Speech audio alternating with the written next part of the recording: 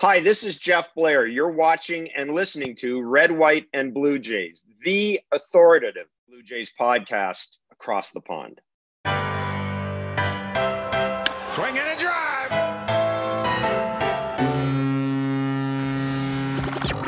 Welcome to Red, White, and Blue Jays, the podcast home of Blue Jays Fans UK, a group connecting Blue Jays fans around the UK and beyond and telling their stories.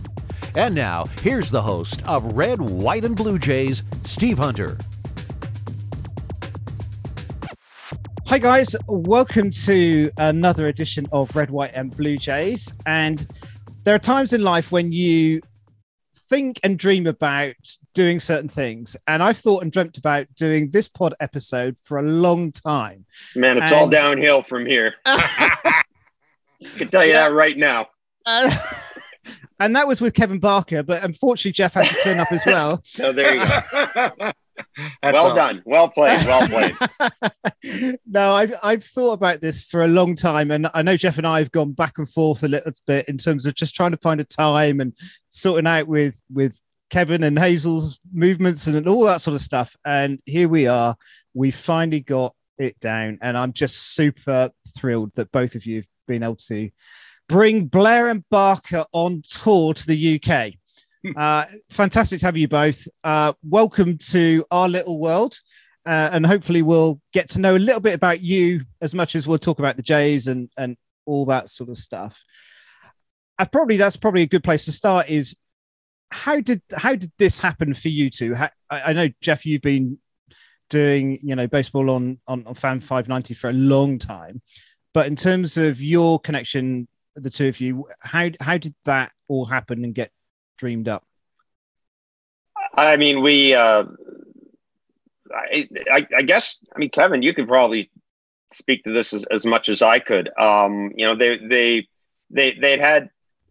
wasn't really a revolving door of co-hosts and hosts in Blue Jay Central, but frankly, I think they had a hard time finding someone who would work with me. And it takes the choice came down to, well, we could get rid of Blair and bring two other new people in, or we could keep Blair and try to match somebody up with him. And one of the things I really wanted the show to be, and it was really important to me, was that the co-host be somebody who has played the game and was a good storyteller and could explain the game to people, because I just didn't want another show where it's two guys sitting there talking about how everybody needs to give 110% and everything will turn out right. And Kevin, because of Kevin's career, he's the perfect guy to have in this show, because he's played in the majors. He's played just about everywhere in North America. He knows a lot of people. He's a smart guy. And he wrote I'm going to try to be polite about this, but to have a long baseball career and not have it all be in the majors, you've got to be, one, a pretty good person, because you've got to put up with a lot of stuff. You've got to travel well. You got to make friends. Two, you've got to be a good teammate. That is absolutely important. And three, to sort of transition into this job, you have to be a bit of a storyteller, and you have to have fun. And I know Kevin and I talked about this the other day, and I said, originally, the first time I was on with Kevin, I thought, this guy's great, but man, I just don't know if I'm going to get any stories out of him, because I think, Kevin, you can talk to this as well. Kevin was, well, I don't really want to talk about that because that happened in AA. And, I said, Kevin, you're talking to a bunch of people who are beer league baseball players. Somebody at some point has looked at Kevin Barker and said, he's good enough. I'm going to give him a check to play baseball. So your experiences are worth way more than anything else anybody's going to bring to the table. And his personality took over. And yeah, it was after about a week, I think, Kevin, it was just fun. And as I say, he's got a lot of stories, and once he got comfortable telling those stories, it's been great. This year we just found out we had Sean Casey on, and Sean Casey told the story about Barker showing up in spring training with a vanity license plate that said first base. And I mean, stuff like that. Okay. But I looked at him and I said, you've been beside me for 3 or 4 years and you haven't told me this story. And well, I didn't really want to say it. So I know it's kind of a long answer, but Kevin's played a lot of baseball in a lot of places, met a lot of people. And as I said, if he wasn't a good person and wasn't a good teammate, it wouldn't have lasted that long. So I think it's a natural transition. Yeah. The guys who are good in media, mostly the guys who are good, especially in baseball media, were guys who were good teammates and good people. Sure. Very few people were not good teammates and not good people and successfully transitioned to the media. Yeah, Steve, I got to be honest with you. That's a great answer by Jeff. It's the couple of things. Well, there's a couple of people. Scott Moore was obviously the first guy that actually gave me an opportunity to walk up to me because of his relationship with my wife and my wife coming back to Canada. If anybody doesn't know, my wife's Hazel May. She's a sideline reporter for the Blue Jays. So that connection there with her boss at the time was Scott Moore. Obviously, he's not there now with Sportsnet, but he was the first guy that walked up to me and said, "Hey, have you ever thought about going into media?" Now, I was like, well, I got to be honest with you, not a chance. Like I just didn't ever think that, my accent, where I was trying to do this from, where would I do it at? Like, how would I even get started in this? And he just sort of said, well, easiest way for you to do it is have a person that's willing to give you an opportunity to jump in there. And he was the guy that gave me the platform, right? He threw me on. I think Jeff was the first person that I ever went on the radio with, actually the radio. Mm-hmm. And that, I was still trying to get my feet wet, which Jeff is the perfect person for me to go on with. I hate to say that with him in the same room and he can actually hear me say that. And it's going to come up tomorrow when we do our show. It'll be the first thing that's mentioned on the show tomorrow. Absolutely. He is the perfect guy to, just to criticize me in a way that don't be afraid to be yourself. And it took me a little while to actually be, the handsy guy and the now we're on TV, which we're very fortunate, me and Jeff, to have that platform too, that I can be myself. And I never thought that I could go from where I started with Scott Moore actually coming up to me and saying, "Hey, you want a chance to do this?" And to me actually being here with Jeff and just, it's, I was talking to my wife on the way home today, the conversation that me and him had today about the umpires, about the sticky stuff and coming off the field. And I was telling my wife 5 years ago, there's no chance that I could have had a conversation like that I would have felt comfortable enough in my own skin and, just the ability to be able to back up what I was saying and people actually liking that. And that has a lot to do with Jeff, with the presentation and how he sets it up for me and just allows me to be sometimes a little on the, as my buddy John Gibbons would say, on the other side of the mountain. Occasionally I will be that way. And I owe a lot to that to Jeff. So and again, my wife has been there and done it through a lot of things. And I can throw a lot of stuff off of her. If I say it this way on the radio, what do you think this sounds like? And she's straight up. She'll say, "That's the dumbest thing I've ever heard. Don't say that." Or she'll say it this way. So I've been very fortunate to have the people that I've had to be able to throw things off of. And it's a collection of everything sort of coming to a head, and now it's ended up the way it ended up. And Stephen, I'm going to jump in. One of the things too, and I have told Kevin this, I'm a big soccer fan, and I listen religiously to Talk Sport. I listen to BBC 606, and I love it when you have a former professional athlete paired with somebody who's watched the game a lot and worked in the game, and it doesn't matter what that athlete's done in his career. Doesn't matter where he's played, what he achieved or anything. I mean, some of the guys that I like listening to, the soccer guys, are Jason Cundy, Jamie O'Hara. They're guys who played, right? Yep. And that's what I like about Kevin is I know I'm talking to a guy who has stood at home plate and had Kevin Brown throw inside to him. Yep. I'm not finding anybody else in my station that I can sit with and say, what's it like to have a guy throw 99 miles an hour at your noggin? Yeah. Then that's hugely important. And guys, guys who have that experience bring an insight that you can't get anyplace else. Sure. And I think that's why it works. It works so well.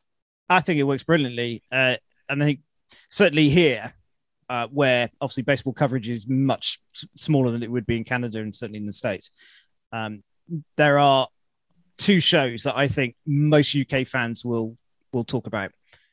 You guys will be right up there in terms of pure baseball stuff. And Tim and Sid, when they were doing their show, was the second one, just talking about obviously the Leafs and, you know, Raptors and other stuff, is the other show that particularly with the UK audience that they talk about. But I think what I love about listening to you is that camaraderie that you have between the two of you, and that you're coming to the same storyline, but from completely different perspectives because of your experiences in a media industry and as a baseball player. But it's more than just a technical breakdown. It's the life that you bring to the stories that makes it so listenable for people like us and tuning into you guys. I love it at the moment that you're on at 10 till 12 because that's perfect timing for us. I hate it when you move into the afternoon because that makes it, you know, so much later here. So I'm a big advocate for you staying in the morning. But it's lifeblood for us because we get so little coverage here. But being able to tune into you, and if it's, you know, I often on my commute into work, I'll listen to Blue Jays talk after the game the next day because that's my first sort of dip into particularly evening games. So it's a fantastic show. One thing I think you could do, I'd love to see you do this actually, is take your show in front of a live audience. Hire a theatre out and do it in front of people. Because I think like the Football Ramble or the Guardian Football Weekly. Totally. Absolutely. All that stuff. They do a lot of that here. The cricket podcasts, they take their shows in front of a live theatre audience and take questions from the audience. I think it would be electric with you two because I think you present so well. And if you do that, I want to come. Oh, absolutely. Yeah. Absolutely. So Blair and Barker on tour, not just podcasts, but actually physically doing it. I think you'd get a lot of people coming to see that. I'd be down for that. I'd be down for that. I think find somebody who can cut a check. Blair knows all the right people. He needs to hook that up. That'd be tremendous to break down swings and to hear people's reactions when you're trying to do that would be kind of cool. Yeah. Yeah. And I think the stories that you bring, Kevin, into that arena, you know, people, fans like us, we haven't experienced what you've experienced. We enjoy the game because we watch it. And, you know, obviously a lot of guys have played it in Canada. You know, for us, it's not a game that we play here much. It is played, but it's very low level. So to be able to sit and listen to your experiences and bring something to the table that we wouldn't pick up necessarily just by watching the game on TV or in the ballpark, I think it's got. I think it's a winner. I think you should go for it. Anyway, that's my suggestion. You can be our international agent. Yeah. If you're going to come here, I'll find some theaters for you. Do that, and then maybe go down to the Algarve and places like that too. I mean, we'd have to spread it around Europe a little bit. You know? I'm sure. Maybe Paris and Monday night. You know, totally. we could make it work. Excellent. Yeah, let's do it. Okay, well, let's just talk about the Jays then. In terms of where they are now, you know, month and a bit into the season, do you think they're generally happy with where they are? I know clearly, obviously, things haven't planned out in the way that they thought they would with injuries and so on.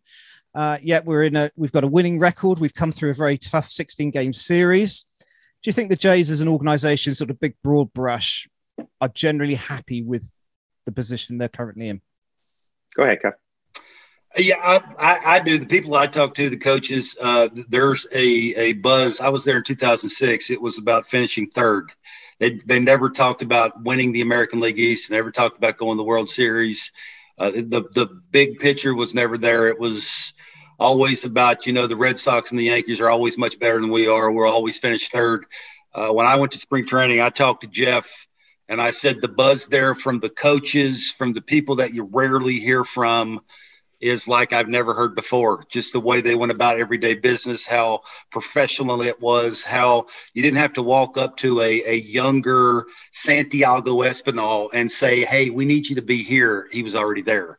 And that will tell you that, you know, people behind the scenes are doing exactly what they need to do to get everybody, you know, all on the same page. And obviously that starts with the people running it. Mark Shapiro, Ross Atkins.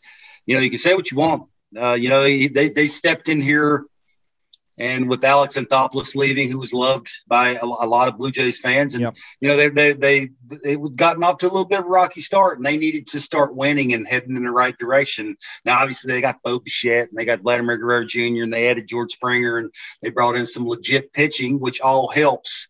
But you got to sell it. You got to know, you know, how to sell it to fans that it's just not going to be this year. It's not going to be April. It's not going to be. It's little things, Steve, like you know, shifting more than any team in baseball. When could you ever say that the Blue Jays were first in anything when it come to April? You just sort of tried to survive in April. The years that I can remember, Jeff can attest to this. He's been around the Blue Jays longer than I have, but it was more about survival than it was actually, well, let's head it. Let's try and do it better than everybody else because we want that cushion. And just having those conversations because the front office is in tune with the talent on the field. And that's rare for me. And you can tell it's coming to a head now. And it is all about winning. Steven, when you're at the field and you're talking to all the players, you hear Bo Bichette talk, which is sort of the spokesman. George Springer is sort of the spokesman. Everything and all the conversation starts with winning. We're here to win. We're doing the little things to figure out how to consistently win. And I know it's nice, and I know it's a lot of fun for Blue Jays fans to be watching all that. Totally. Yeah, and I think the other thing that has happened is ownership has ponied up. And then, you know, I started covering the Jays in 2000 when I moved here from Montreal. And at that time, now the team was eventually sold to Rogers Communications. And even when Rogers Communications first bought the team, all you heard from people like JP Ricciardi, and I'm not saying this to criticize him because I like JP, but all you heard from that management group was, we can't beat the Yankees. We've got to think like a small market. We've got to take the payroll down. You know, we have to ensure that we don't do anything so stupid that the corporate types in Rogers look down at us and go, okay, why are we paying for this? And I'll give you an example.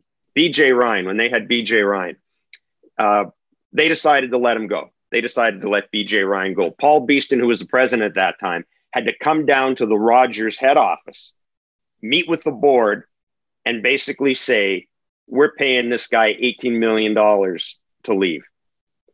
And even though it didn't, this company is so big, what the Blue Jays do doesn't necessarily have an impact on it. It's like anything else. You don't want any sticker shock. You basically want people to leave you alone.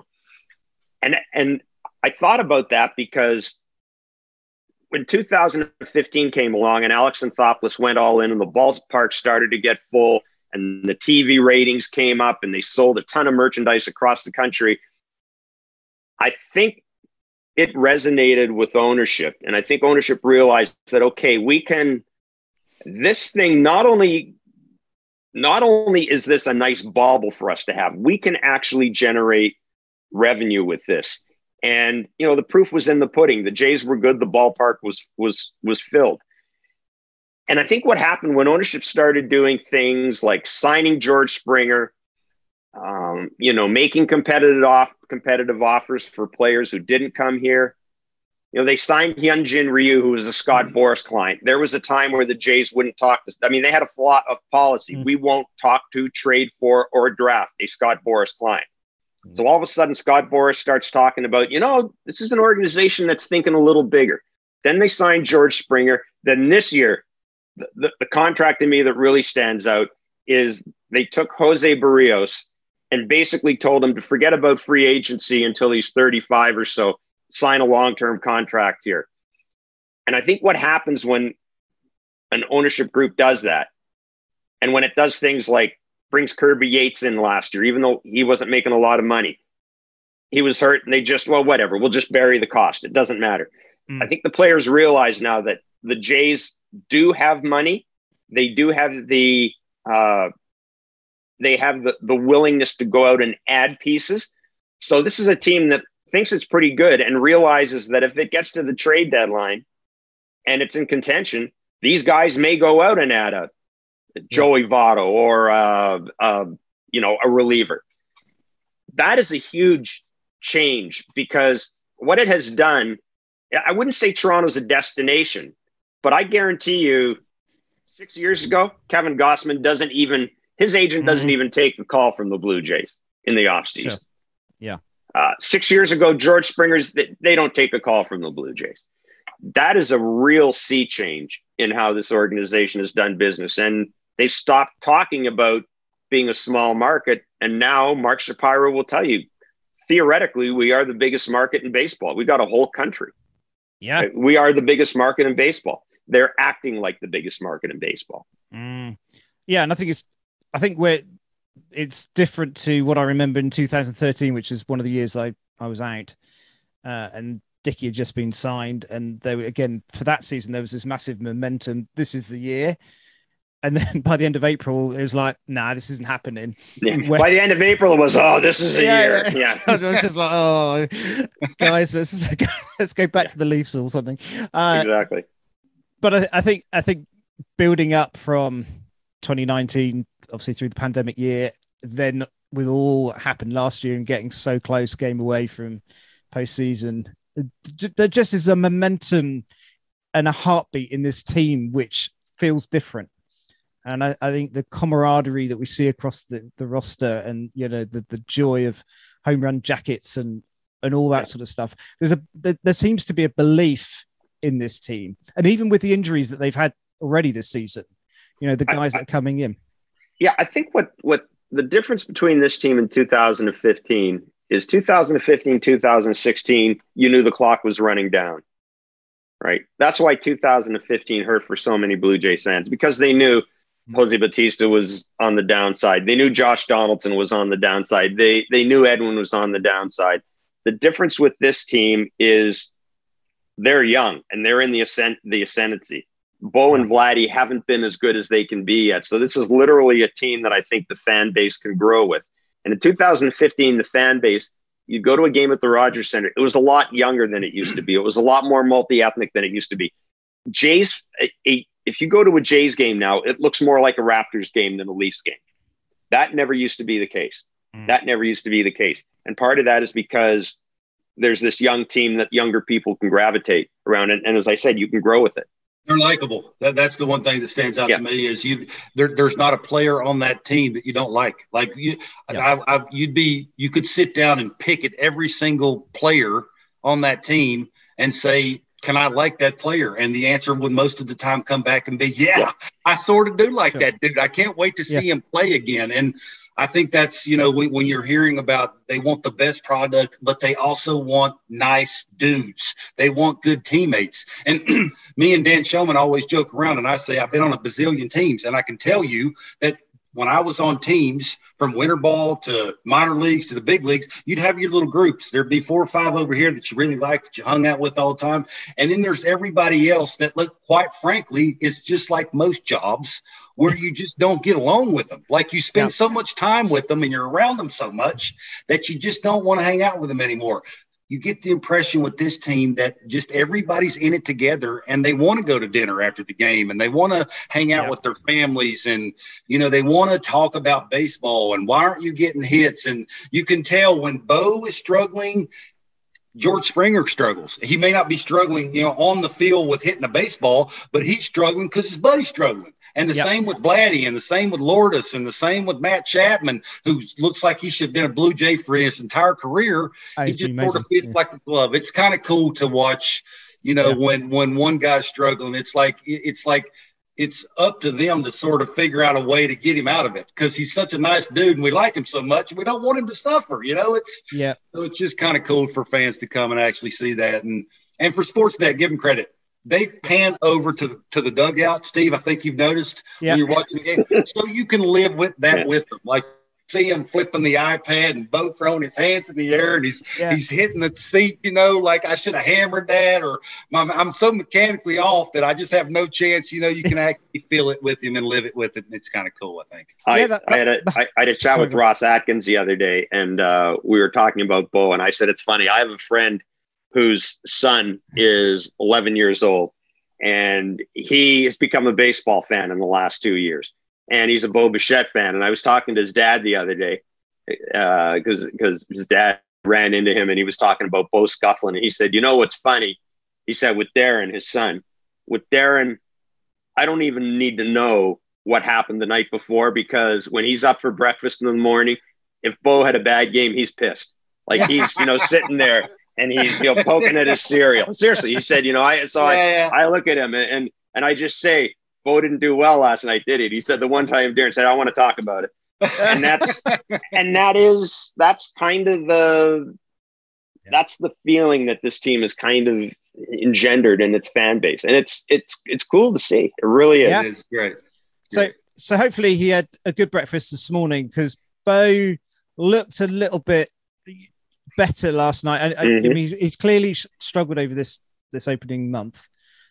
Do you feel that he's now finding his groove? I mean, is he getting there? I mean, he just looked more at home last night, and obviously he had the Grand Slam, which was a high point, but there's been quite a lot of low points. And as you say, Jeff, the moments where you see him in the dugout and he's looking at the iPad and, hitting his thigh and what have you.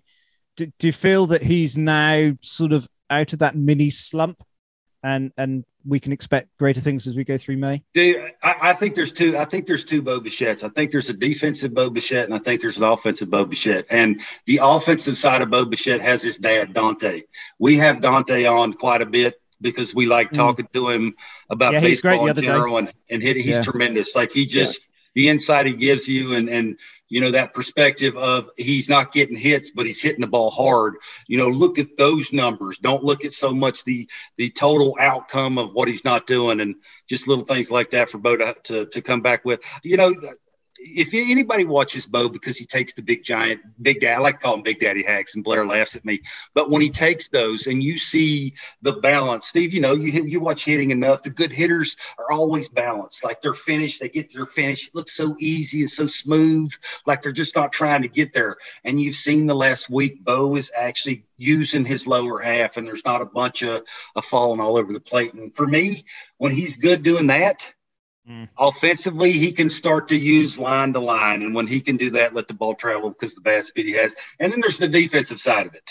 And Blair is real good about pointing out on our show about Matt Chapman and Santiago Espinal. And I think that's sort of every, good player who has some issues with certain parts of his game need a blanket.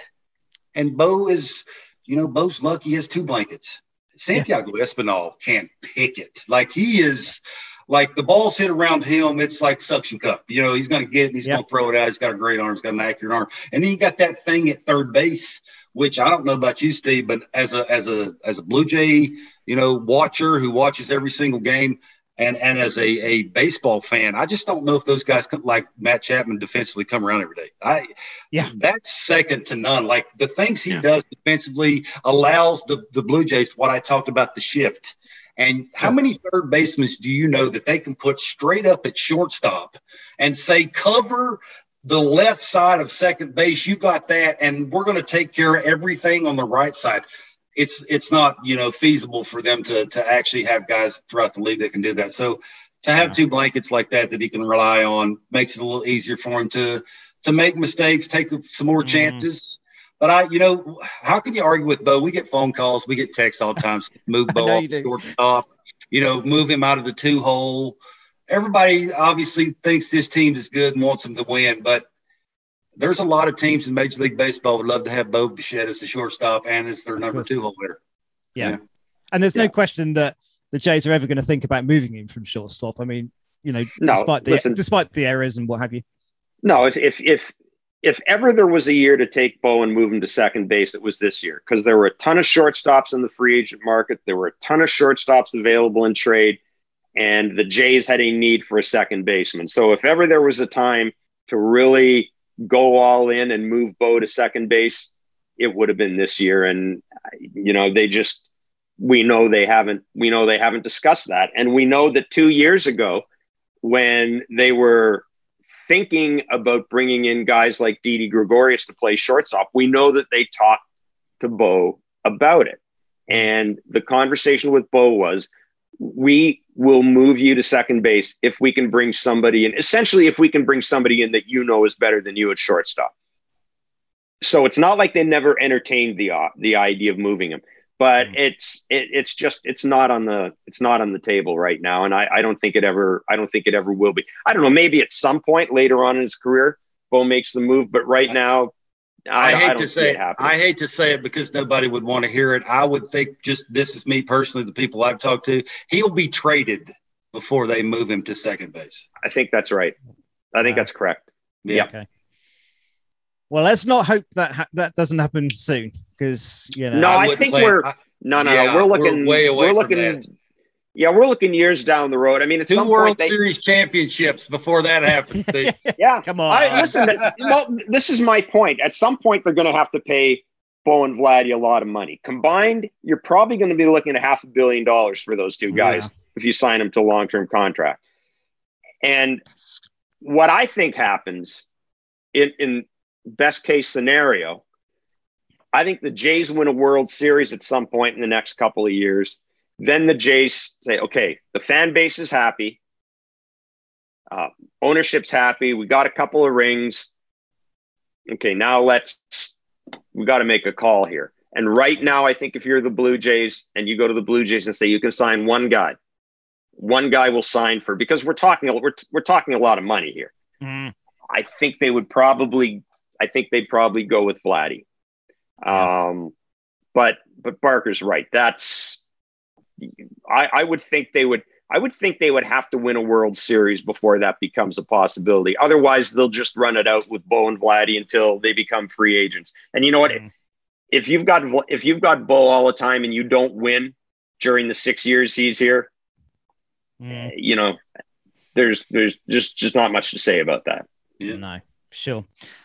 You mentioned Matt Chapman. Again, just the final out from last night's game, which was, in the context of all these one-run games and loaded bases and stuff. How much value has Matt Chapman brought to this team? I mean, they haven't had a defensive weapon like that since Scott Rowland. When Scott Rowland was a terrific defensive third baseman. They haven't had anybody that is a game-changing defensive player like he is since then. I mean, they just haven't. The Jays they've had a number of good defensive players, right? You go back to Robbie Alomar and Devon White and Jesse Barfield back in the day with his arm but nobody has been a defensive weapon the way Matt Chapman is. Kevin's right. He's like having a rover. He does. He gets a guy who can play 3 positions. This gets back to the Ross Atkins thing of thinking things through, the what ifs. And you got to remember, next year there's probably not going to be a shift. That's when, for me, he's going to show, his value is just by the way they're playing, the way they take away the hole. If you have to have two defenders on each side of that bag, you can move those 2 guys around where you want to move them around. And Bo, with the throwing issue and the accuracy, all the things that, sort of Bo has Bo things with when it comes to the defensive side of the ball. You can have that guy doing some things, make it a little easier for Bo to take care of what he's taking care of. You can tell just by the way Vladdy catches balls at first base, how excited he is to catch them. It's like one guy feeds off of another guy because that guy is so much better than everybody else that they know when he's around the baseball, you're out. And how you got to figure too, if you're a pitcher, just thinking about if I'm a sinker ball guy, or I want to flip that 0-0 breaking ball to that big time right-handed hitter, which there's a ton of in the American League East. I know that guy at third base is going to, vacuum up everything over there. He makes everybody else around him that much better, and he makes the coaching staff that much better because now they can put people wherever they want to put everybody because he's got the left side of the infield. Yeah. Yeah. No, I think he's been an amazing acquisition. I think it's very exciting to see that corner because I think last year, clearly, the sort of platoon of players coming through third base just was a weak point in the side. The Biggio, SB, I mean, that sort of just found its way now, hasn't it, in terms of Espinal? I mean, second base is his for the foreseeable future. Obviously, Biggio's out on COVID IL. What's the answer to Kevin? Where does he go from here? Is it a case that he needs to drop down to AAA to just get some confidence back? I mean, how long do you sort of try and do something with somebody who clearly just doesn't appear to be that happy at the moment? I mean, I think Kevin, I think he's a classic change of scenery guy. I think Kevin Biggio's biggest value to this team right now is as part of a trade. And he's not good enough that he would be the focal point of the trade. Nobody's going to give you, I don't think Kevin Biggio straight up gives you that difference-making bullpen arm, but maybe Kevin Biggio plus a prospect does. And I think, Kevin, I think we're on the same page here. I look at this team right now. I'd rather have Santiago Espinal at second base, and I'd rather have Raimel Tapia coming off the bench to swing a left-handed bat compared to Kevin. Yeah. And that's, to me, Kevin is a 25th or 26th guy in this team. And I think he just needs different voices in his head and a different organization to maybe unlock something. Maybe there's something still there, but it's not like he's 21. It's not like he's 21. Yeah, the issue with Kevin is he's got a little of a lot of big leaguers that are on the fringe. I was one of those guys when the book's out that you can't do something. It's like the elevated fastball hurts Kevin so much because of the launch angle. He has the natural little uppercut that most lefties were born with. It's just who you are. And now you try and hit over the shift instead of line drives through the shift. Doesn't always work that way, but it's the mindset of that. And now the book's out that, you don't have to really pitch him tough to get him out. You can get him out by making decent pitches. That's the one thing for me that, and I'm sorry I'm peeking here, but Vladdy just hit a 2-run homer. So I was, so it's 2-0 already. Bo hit a single to left, and then Vladdy hit a 0-0 homer to left field. So it's just right on cue that we start talking about the two futures of the Blue Jays, and there they go. I'm not sure I'm on the same boat with Jeff that I think change the scenery. I think for me anyway, until Kevin figures out how to be a little bit more straighter up and down at the plate with his finish. I talk about finish all the time, but until you're a little bit more, Steve, every time you see young kids who want to bend at the waist, well, when you bend, the barrel tends to go here. And now because of the elevated fastball, the power and the elevated stuff and the tunneling off that, it's very hard to catch up to that. And when the book's out, right, it was like me. My plate awareness was an issue when I was a player, and the ball in off the plate would get me out a lot. And that cost me a ton of big league time. If I could have figured that out or had somebody help me with that, moving me on the plate, maybe I'd have been around a lot longer in the big league level. But that's sort of, for me anyway, where Kevin's at. And now you are on a team that is nothing but about winning.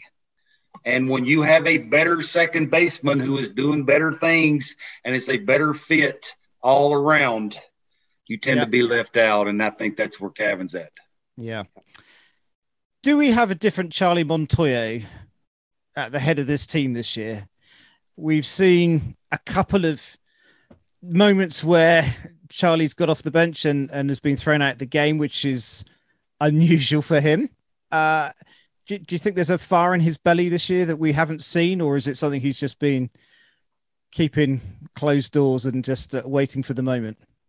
I think he realizes that the expectations this year are that you win a World Series, go to a World Series. It's hard to say you expect to win a World Series because once you get there, I mean, anything can happen. Yeah, exactly. There's an awful lot of luck involved in that. But the expectations are that this team go to the World Series.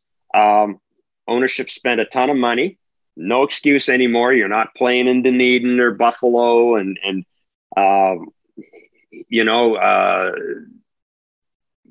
you've only got. I mean, the clock is running on Vladdy and Bo, right? Again, it doesn't mean it's going to run out next year, but every year you don't win. It's like the Toronto Maple Leafs. Every year you don't win with Austin Matthews is a lost opportunity, or Edmonton, or any team. Spurs with Harry Kane, right? Yep. Every year you don't win with a guy, the window closes a little more. And I think Charlie's aware of that. Charlie is a better manager this year because he has a better, more organized bullpen, but I still see things. I see him not pinch running for Alejandro Kirk. And I hear that, we're not going to do it because we like the matchup. Kirk versus the Yankees bullpen gives us 2 innings down the road. And Kevin and I are on the same page here. My response is, you aren't scoring runs. You got a leadoff man on base. You have Bradley Zimmer for 2 reasons. He can catch the ball and he can run. He can't do anything else. Sure. Alejandro Kirk is DHing that. It's not like you're taking your catcher out of the game. When I see things like that, and then in the very same game, Aaron Boone pinch hits for Giancarlo Stanton because he wants to, he's going for it. When I see that, that gives me cause for concern. For me, at least the people I've talked to, it's hard to speak of, the communication factor, which I like to ask players. I like to ask other coaches what they've seen from Charlie. For me anyway, guys that came from where Charlie's come from, the as many years as he rode buses to minor league level, it's sort of like that new shirt you buy. It takes you a little while to break it in. It takes you a little while to get comfortable with it. And, Charlie is, for me anyway, because of the things off the field you mentioned, he's getting thrown out now, just seems like he's a little bit more comfortable being a big league manager. Like he fits now. That's fair. It's a fit. I get Jeff, and I'm the first one. Jeff will tell you, I'm the first one I'll pick at every little thing he does. Why didn't he do this? It's about winning. It ain't about worrying about what's happening 3 innings from now. But, when you look at big picture, you look at the leader, how your team acts, because that's how your manager acts. It's sort of like the Aaron Boone thing. Aaron Boone's got to be a little intimidating because it's the New York Yankees. How dare you call that on Aaron Judge? I'm not going to allow that to happen. And you see a little bit of that with Charlie, just because I think he's more comfortable now. And everything that comes with being a 2022 manager, with the communication and selling it, and we're going to do this, and this is why we're doing it, and it's a Blue Jay way. And again, I mentioned that 2006 thing. There was no Blue Jay way. There was no you name some way. There was no way of that, and there is now. And I think a lot of that you can give Charlie credit for. He's sort of established that in the clubhouse, and it's trickling down to what's happening between the lines. I think really good teams, really good baseball teams, in some way reflect their manager. The teams that I've covered, the Expos teams that I covered that were really good, had Felipe Alou as a manager. They reflected Felipe Alou. They were smart. They were aggressive. They were young. I mean, they had a real sense about them. And I think in a lot of ways, I look at Joe Torre's Yankees, very professional. Bobby Cox's Braves, very professional. And I think Kevin's right. I think that's the right word. The first thing that comes to my mind when I see the Blue Jays, in addition to young and talented, is I see a team that's very comfortable with itself. I think they're comfortable with who they are. They're comfortable with how they go about their business. And I still think the manager has some sort of a role in that. I've come around to Kevin's side. I used to be the manager is an important part of the team. I still think he is, but I don't think the manager is as important as he was pre-analytics. I don't think the manager is, Kevin, I just don't think he has as much say in how stuff is done. I think he does with in-game decisions. That manager, that situation where you got to get up a David Phelps or a Tim Mesa, and you got to give him options sometimes. And I will say this, Jeff knows, I do talk a lot with the coaches. You know, I played with most of them. A couple of them were my roommates. John Snyder was my roommate for quite some time. He's the bench coach for the Blue Jays. Yep. Charlie Montoyo is very, very lucky. In my mind, he has the best pitching coach in all of baseball. Sure. If you notice how some of these guys, Yusei Kikuchi is a prime example. We talk about all the adjustments he's made in about 8 days. Yusei went from walking off the plank to sort of what he looked at yesterday. And to be a really good salesman, you got to be, you got to know what you're talking about. You got to have that respect. And for Pete Walker to be able to do the things, and John Snyder and Mark Budzinski, who we don't talk a ton about, but just the communication factor and putting people in the right spots. There's a lot. You see it. Louis Rivera, the third base coach, who's the infield coach, you see the little charts. I know you see it, Steve, during the game, and you'll see Mark Budzinski with the chart in front of him and Louis Rivera with those charts and moving everybody around. It's not an easy gig to put all these dudes in the right spot, and for him to have that coaching staff. And again, I know a lot of people don't like to hear this, but you got to give Ross Atkins credit for him to be able to put that many coaches that are that familiar with the Vladimir Guerrero Juniors, who are comfortable with, the John Snyders and the Mark Budzinskis and all those coaches that they came up with at the minor league level and brought those guys to the big league level. And it's looking the way it's looking. It just, for me, it's getting closer and closer to that fine-tuned machine. Yeah. And that's sort of what you have to have in the American League East. You want to beat the Yankees? Don't screw up. Don't do the little things like Jeff was talking about by not pinch running, which I'm sure if he had that to do over with, he'd probably pinch run for Kirk. Yeah. It's just little things. You make a mistake, don't do it over and over and again, because it's the American League East. And I think that has a lot to do with everybody. Everybody gets a lot of credit for that. Yeah. With Kikuchi's performance last night, does that then take the pressure off getting Ryu back in? Because Stripling's doing quite well, or does it just give some balance to the whole starting rotation? Because it felt, obviously, we had 3 strong starters and 2 slightly weak ones. Now, if Kikuchi is sort of getting on top of his troubles, that then just eases that whole rotation. Do you think they'll go back to a 6-man rotation when he gets back in? Yeah, I'll quickly say that the 6-man rotation, I'm going to say no to that. I think they were doing that in the first month of the season because of the short spring training. Okay. They wanted to get some guys built up. That 6-man rotation, because there was no days off, was more for Ryu than it was for the other 3 big righties. But now that you have, the 3 big righties in that routine of dominating every single time they go out, why would you rock that boat? You're not going to mess those 3 guys up for one dude. And now if you can get Yusei Kikuchi and Ross Stripling doing something of whatever they can do, how can you let one guy come up in and sort of disrupt that? So I don't really see that, knowing Pete Walker the way I do. It is, I think, for me anyway, and Jeff touched on it, about them not caring about eating some money. It is about winning. And if Ryu comes back and is not real good, I'm not saying they would get rid of him, but his times of starting would be limited, I think. Yeah. Oh, listen, I think that's Yusei Kikuchi's development is hugely important, because you can manage your way with 4 or 5 starters being really good. You can kind of figure things out if you have one weak link in the chain. You can look at the matchups, and plus with Ryu, it's never going to hurt to give him a day off. So you can pick and choose with him as long as Kikuchi's doing what he's doing. The issue would have been if Kikuchi was scuffling. Now you've got Ryu coming back. It's awfully hard to work your way around 2 guys you really don't want to see, especially in the same series. I think what they do, I think Kevin's right, when Ryu's healthy, and they will let him get healthy. He will be given every extra day he needs to get healthy. They bring him back. They pick a start for him. They see what he gives them.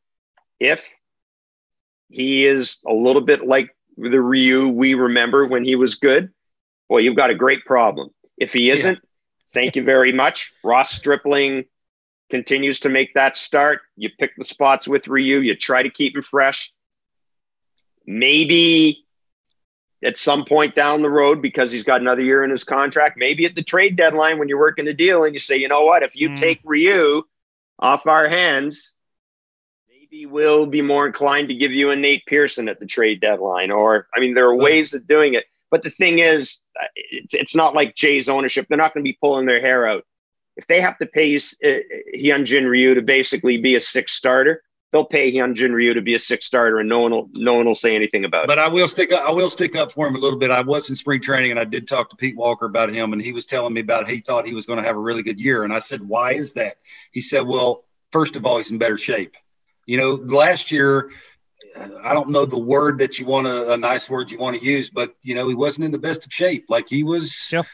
He wasn't as, the way a guy that throws 90 miles an hour and who is a locate guy and a take the sting out of your back guy needs to be in kind of shape. And now you're adding the short ball parks and the minor league parks and that mental part of it. And now you're adding some not being in the best of shape. But I talked to Pete Walker. Pete Walker said he come in better shape. He looked like he had a little bit better life, which is a big deal. It's not so much about the number that he's throwing. It's more about the late giddy up to his pitches, which is sort of a funny way to say it because he does throw 90. But if there is that little surprise occasionally when he's real good because he's so unpredictable, it's the surprise. Like that heater looks different to everybody else. And for some reason, whatever the reason was, Petey, and I take his word for it because I still think he's the best in the business, said he had it. And maybe he can get back to that. Maybe it was just because of health and – well, even his couple of starts he did have, he had like 2 or 3 innings which actually looked very good, and then it suddenly went south, and it went south spectacularly, and it's just like I can't get myself out of this situation, and it just was clearly struggling. But let's see what happens when he returns. Yeah, I'm conscious of time, guys. I don't want to outstay my welcome. I could talk to you all night. This is great. I'd be more happy to do that, but I don't want to keep you longer than necessary. I just wanted to touch on the catcher situation. Obviously with Jansen when he comes back into the lineup, how you see that playing out, and particularly with Gabriel Marino in the wings, and what that dynamic might play out later in the season. How do you see that one unfolding? Yeah.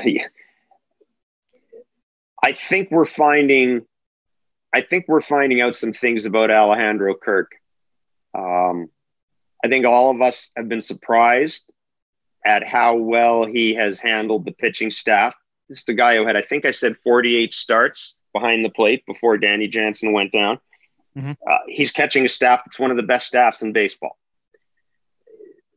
Some of his decision-making in game, we talked about that botched the play at the plate the other night, bad call by the umpire, but as Kevin broke down, it all started because Alejandro Kirk, his brain locked up, whatever. He didn't execute a very basic play. And he gets picked off of first base. Which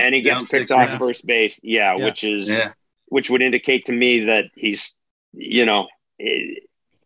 I think he's wearing down. I talked to Ross Atkins yesterday at the ballpark.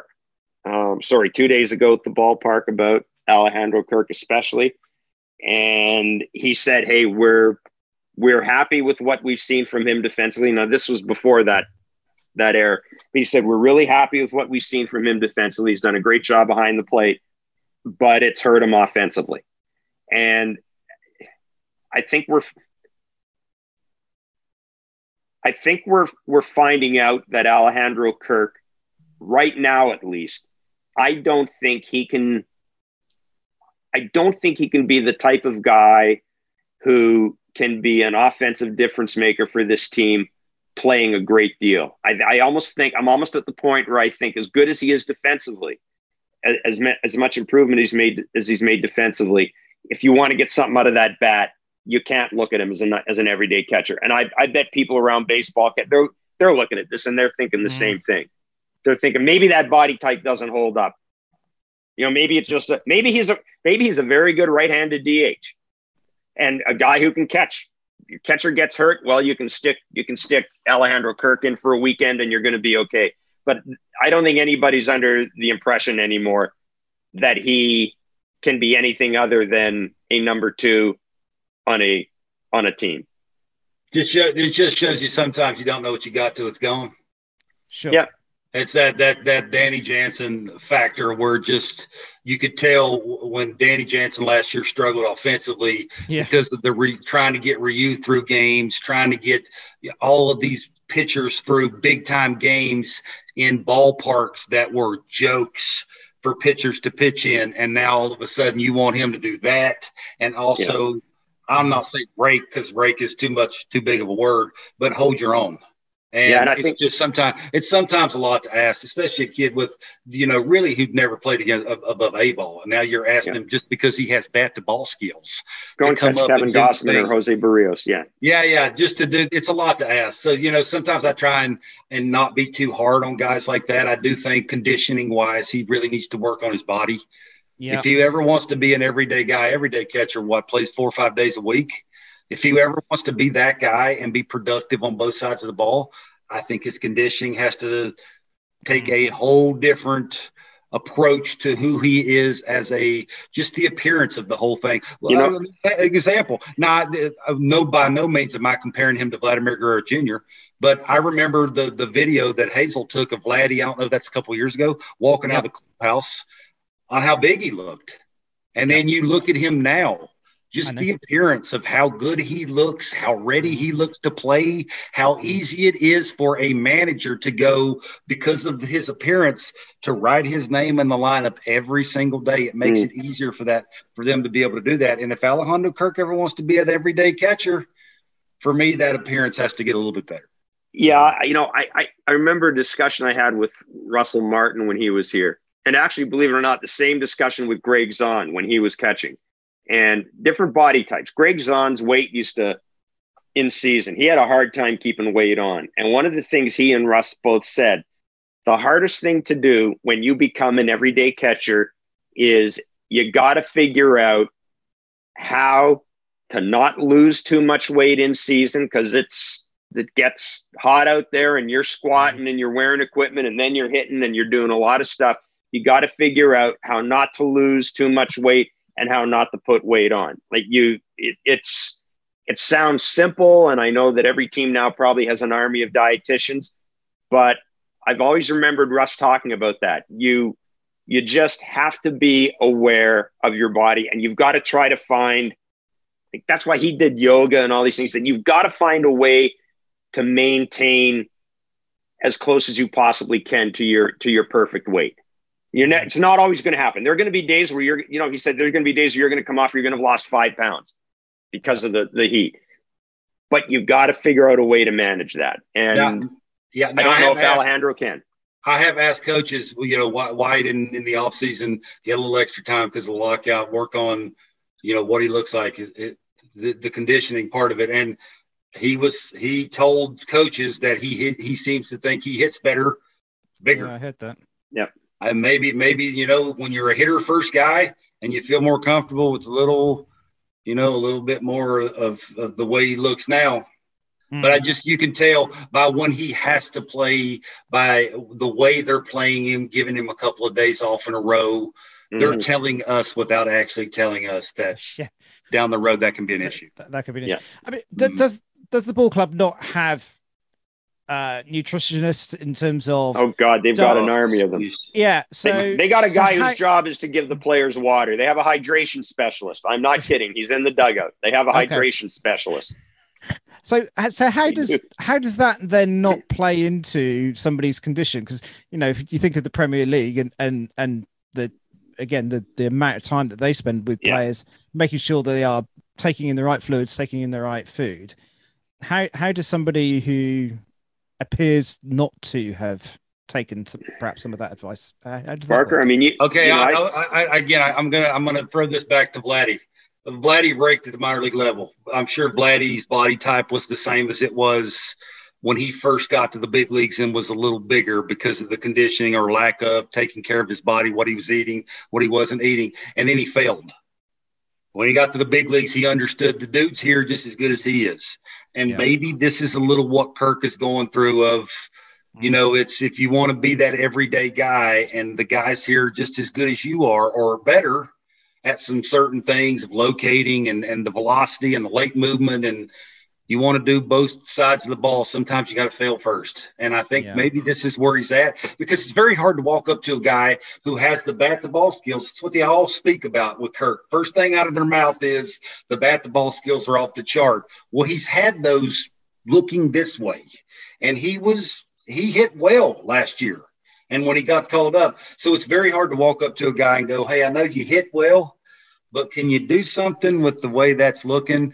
It's a hard sell. Now, with the little bit of struggles that he's had, it's a little easier sell to go, hey, it's not working.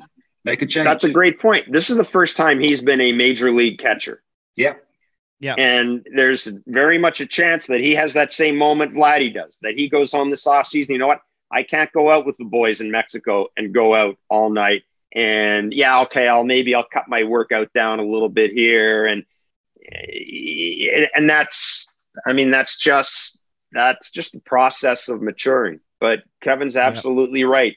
That's nothing changes your mind more than getting up the majors and being embarrassed, and then you start thinking, okay, what can I do to maximize my ability to make a good income? And if someone says to you, the first thing you can do is get in shape, and you've just had it handed to you for an entire season because you're out of shape, you may go home and say, okay, this year, I'm going to spend more time at the facility in Florida. I'm going to get a place in Dunedin, and I'm going to work out as much as I can.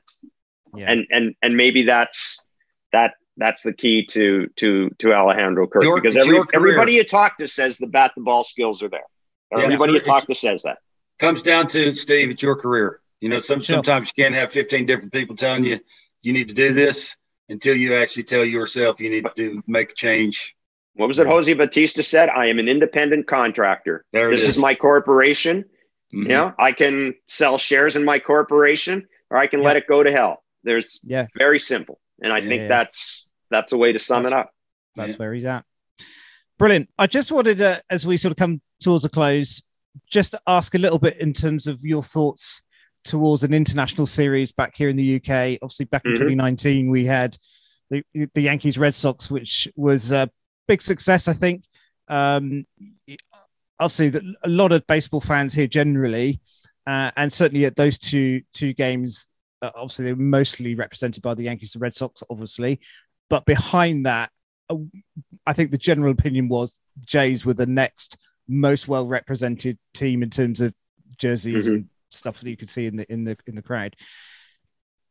I've always sort of understood that the sell for getting the Jays across here would be a hard one for MLB to swallow because of the American market.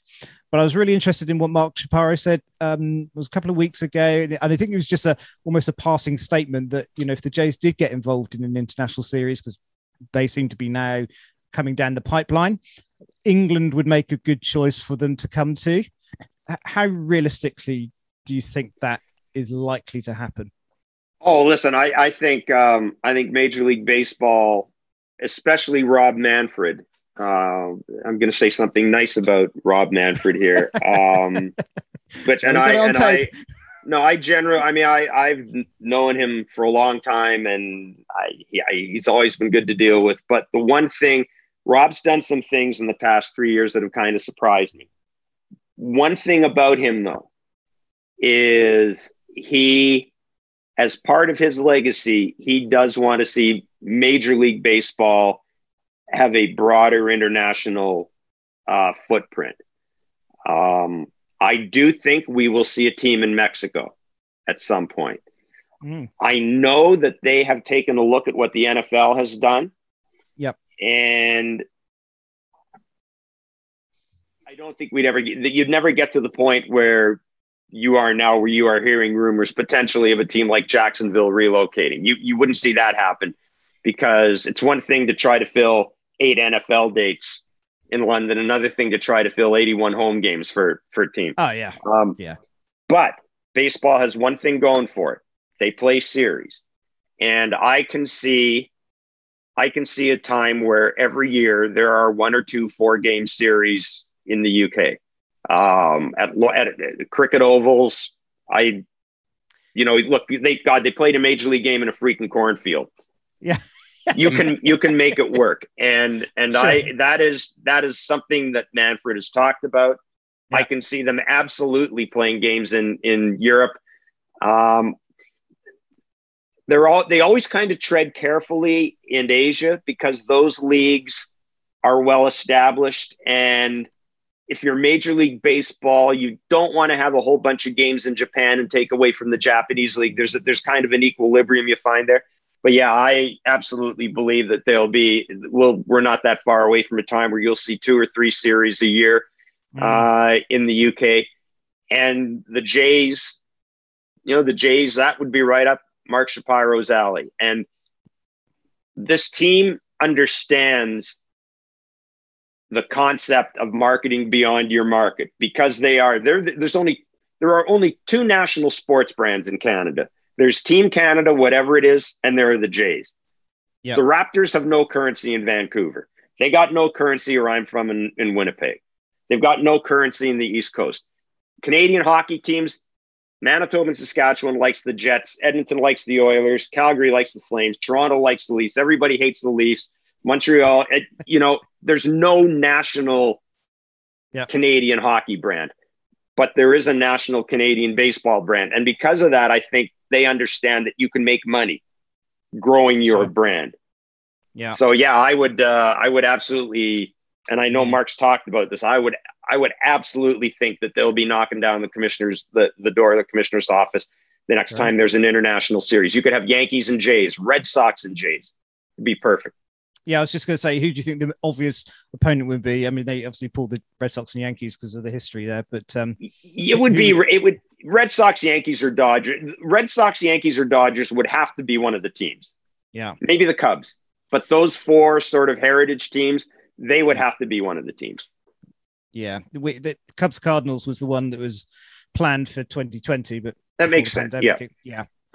So, I mean, we'd love to see it. And you guys, would you like to travel over here and see a bit of baseball in a weird stadium? I'd love it. I talked just sort of a running joke about how much I traveled to play baseball in Dominican Republic and Mexico and Puerto Rico. I played a ton, and I played once or twice in Venezuela, but I was mainly in Dominican Republic. I loved it. Yeah. I couldn't wait. I joked at the end of my career, I had more used the American baseball the summer to get ready for winter ball. It was almost backwards when I was at the end of my career, just because I love to travel so much and go over there and play. But yeah, I would love to go over and watch games over. It'd be tremendous. Well, I think it'd be great. I actually want to go and one thing I haven't done, and it's on a bucket list. I want to go to Lord's. I want to see a cricket match. Okay. I've always, I don't understand the sport, but as Eric Hinsky and I, former Blue Jay, were watching the TV in the clubhouse one time, and we were just killing time. And he looked at me, and he was watching the ball go behind the guy, and he goes, "Dude, a foul ball is in play in cricket." And I said, "I think so." Hinsky said, "Oh man, I got it. I should have played cricket." He said, "I'd be a millionaire. The foul ball being in play." Yeah, that's great. Fine leg. Yeah, absolutely. Big score. I mean, I think a lot of baseball fans from here tend to be cricket lovers as well, because there is a similar esque-ness to the 2 games.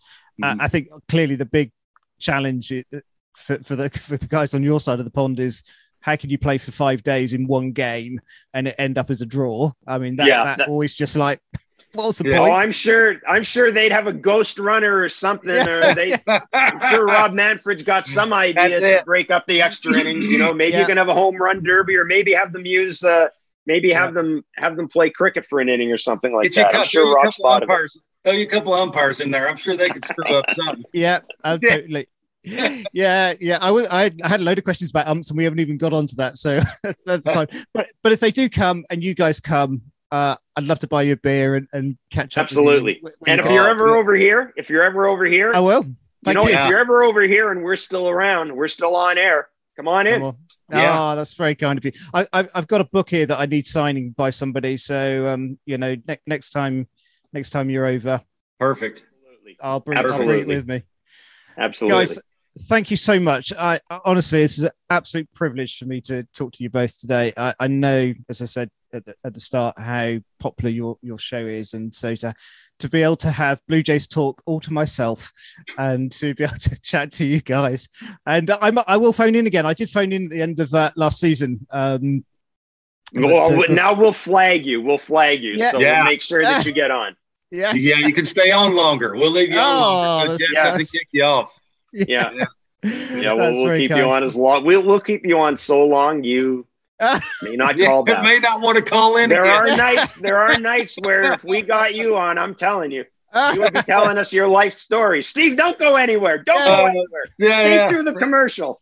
Yeah, I could tell you all about Bournemouth's promotion back to the Premier League, and I'm sure Kevin, you were ecstatic about that news. I can't wait to hear that. We got to get Kevin say up the cherries. Up the cherries. Come on. Hey. Now Kevin's worried that he said something vaguely pornographic. No. It's all polite. It's all good. Just Google it after we finished, and you'll find out all about my local football club. Nice. Guys, thank you so much. Have a great show tonight on Blue Jays Talk, and I'll be listening in over the coming days as normal. But thanks, Steve, for your time. Thanks.